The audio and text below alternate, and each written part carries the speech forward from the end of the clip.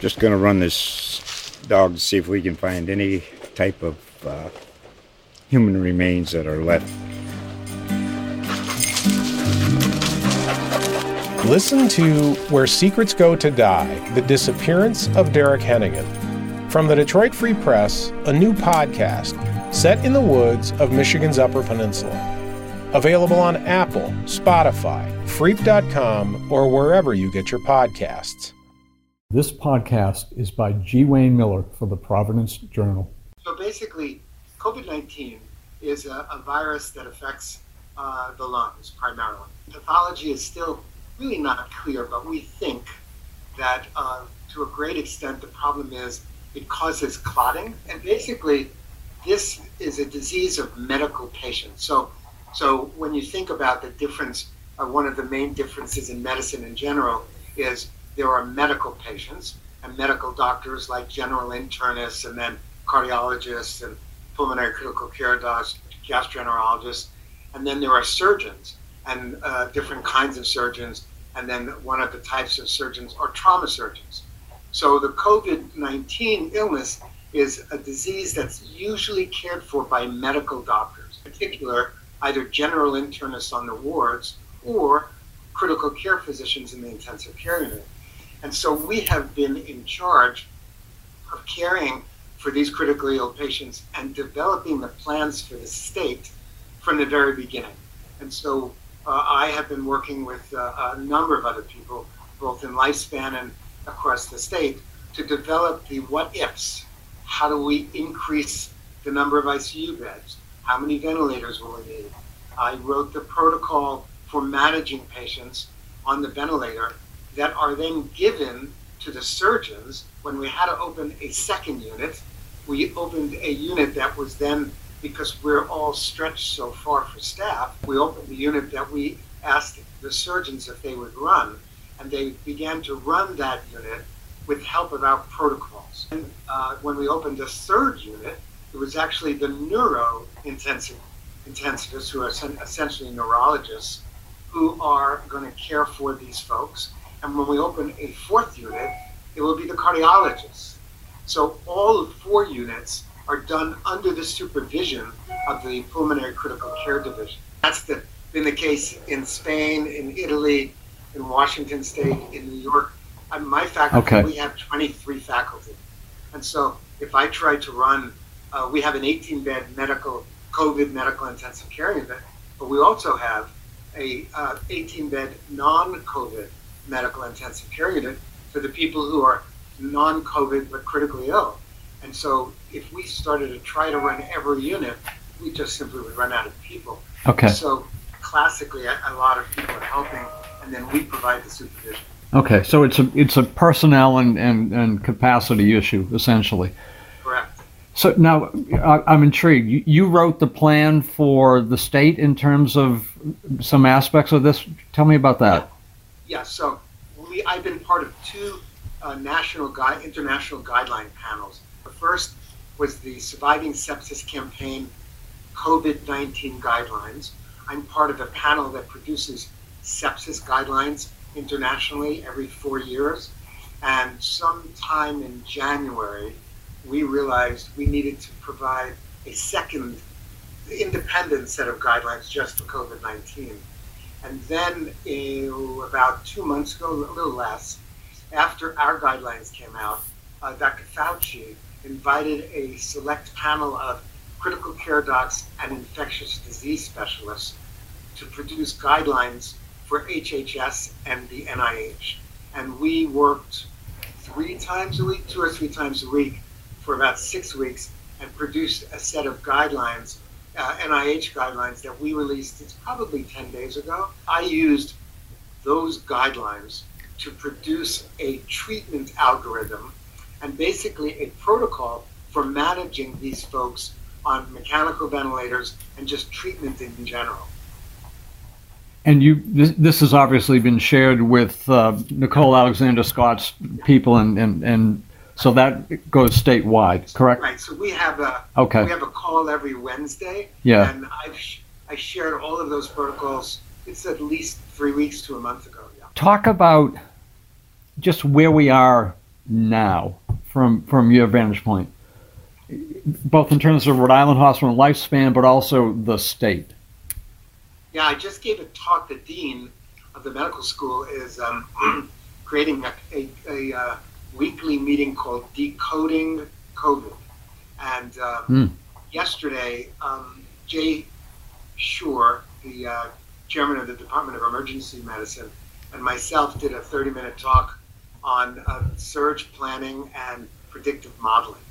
And that's online, and we probably can get you a copy of that. But basically, we talked about, it's pretty clear from the models that are being prepared for the Department of Health that we have passed the surge. And more importantly, what's clear is, predictive modeling is, it's better than rolling dice, but not by much. And part of the problem is when you develop a predictive model, and we all want the predictive models, especially departments of health, because you want to know, when is the surge going to be, how many ventilators will I need, how many hospital beds, et cetera, et cetera. And what's characterized this illness more than any other is the large predictions and the large number of beds predicted, and ICU beds and ventilators, but no one understood the profound impact that social distancing was going to have on the illness, and on the pandemic. And so what you're seeing all across the globe is that countries and regions and states and hospital networks that quickly moved to stop visitation, to have everybody wear masks, to social distance in the hospitals, really what we say, it's a cliche at this point, but flatten the curve. And so all of the predictions were overestimated, including our own. So as recently as Governor Raimondo's April 16th press conference, she predicted accurately at the time that we would need almost 1,000 ICU beds and about 900 ventilators. And as social distancing has progressed, as recently as the last few days, we're now seeing that we're probably not going to need more than 100 to 150 ventilators, and probably 250 ICU beds at the most, all of which are within easily reach of the resources we already have in the state. So it's not bad that we prepared. It's good that we prepared. And who knows what's around the corner, of course. But all the estimates really didn't take into account the power of social distancing, and that's what we're seeing now. I think it was 2 or 3 weeks ago, and I don't know how they determined these rankings, but they ranked the preparedness state by state and the promptness with which social distancing happened, and we actually were ranked number 1. Obviously, human behavior is the great variable here. We don't live in an autocratic society or a dictatorship, so it's been incumbent upon choices that individuals make. And at least here in Rhode Island, and of course in other states as well, not every state, they've made the right choice and done the right thing. I will tell you that lifespan in particular, but the state in general, we're absolutely at the forefront. And it's people like John Murphy and Len Mermel, the infectious disease head, the infection control head, who were really proactive about how do we get ahead of this. And long before we started hearing it on a other state level and federal level, we were shutting everything down. And I'm really proud to have been part of that team. And I can see it. We had one admission in the last 24 hours to COVID critical care units. Wow. And most of our admissions, in the 3/4 of the admissions to the intensive care unit in the last 10 days have come from the wards, meaning patients with COVID on the medical wards who deteriorate. A much smaller percentage is new patients coming in through the emergency department. Also, I don't know if you know this, Wayne, but we were one of the first states to have a COVID positive patient. So it was actually 2 months ago yesterday that we had our first COVID positive patient on February 27th. Right. That was well before many other states had a COVID positive patient. It actually come from the trip to Italy. I've been at Brown I've been in Providence since 1997, 96. Okay. I became the medical director of the medical intensive care unit at Rhode Island Hospital in 1997, and I became chief of pulmonary critical care and sleep at the medical school and at Rhode Island and the Miriam in 2006.